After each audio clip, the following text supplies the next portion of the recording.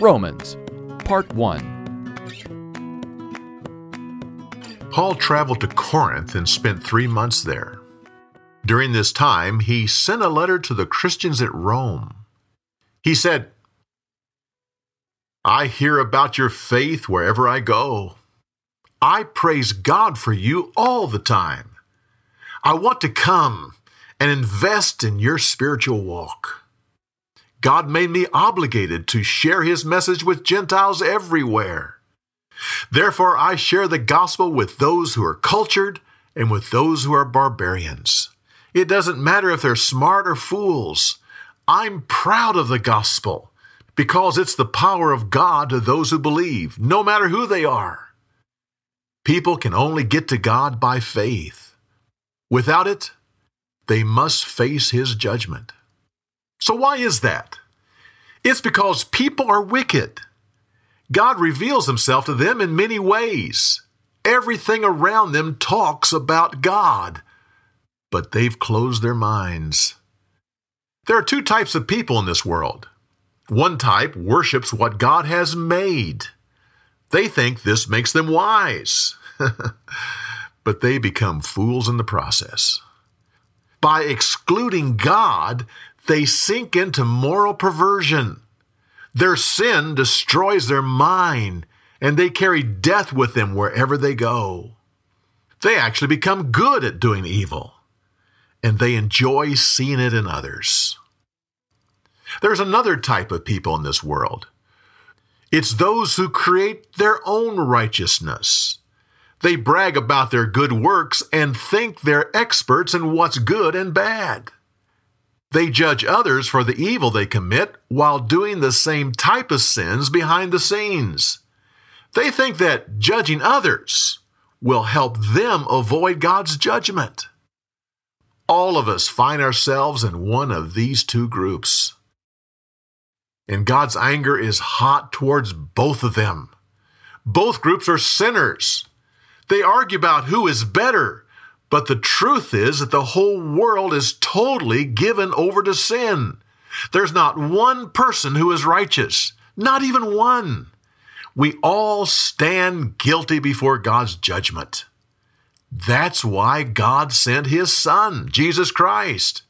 He provides His goodness for those who put their faith in Him. It doesn't matter who you are. Everyone is a sinner in need of redemption. The Jews are the most confused about this. They claim that Abraham is their father. Yet if you look closer, he's really the father of faith. He didn't have a relationship with God based on his own goodness. No, he simply believed God. And God was pleased. The Jews hold David up as their great king. But he delights in God's goodness, not his own. Both men were righteous because they believed God. In the same way, we're made good only by faith in Jesus Christ our Lord. Through Him, we have peace with God and access to His grace. This is how we can be happy even in our trials.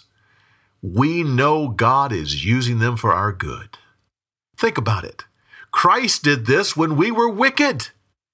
This shows how much God loves us.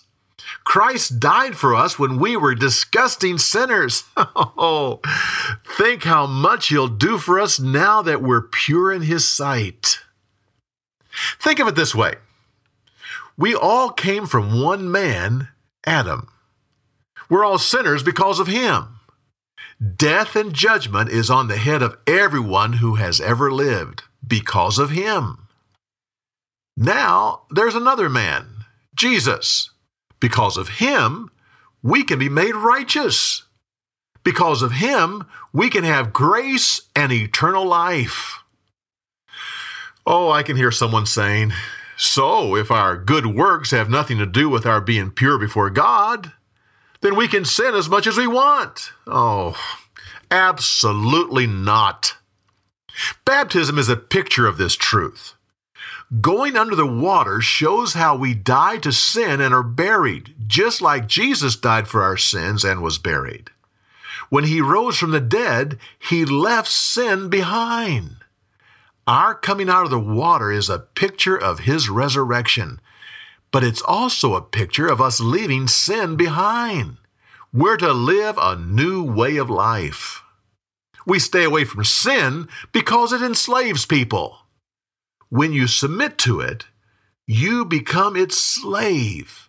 In the same way, when you submit to the grace of God, you become His slave.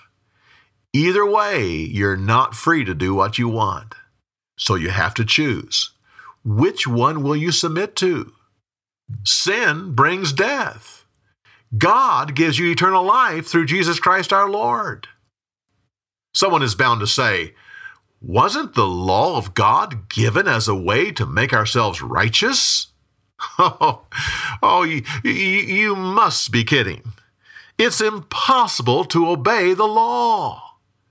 It was given to reveal our sinfulness so we'd know that we're hopeless and in need of help.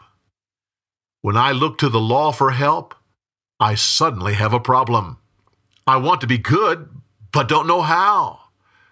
I don't want to do evil, but find that I'm doing it all the time. I'm a slave and have no choice. I cry out, how can I get free? Praise God. We're free through Jesus Christ who died for us. We're no longer condemned, and we have power to resist sin. For more, go to BibleTelling.org.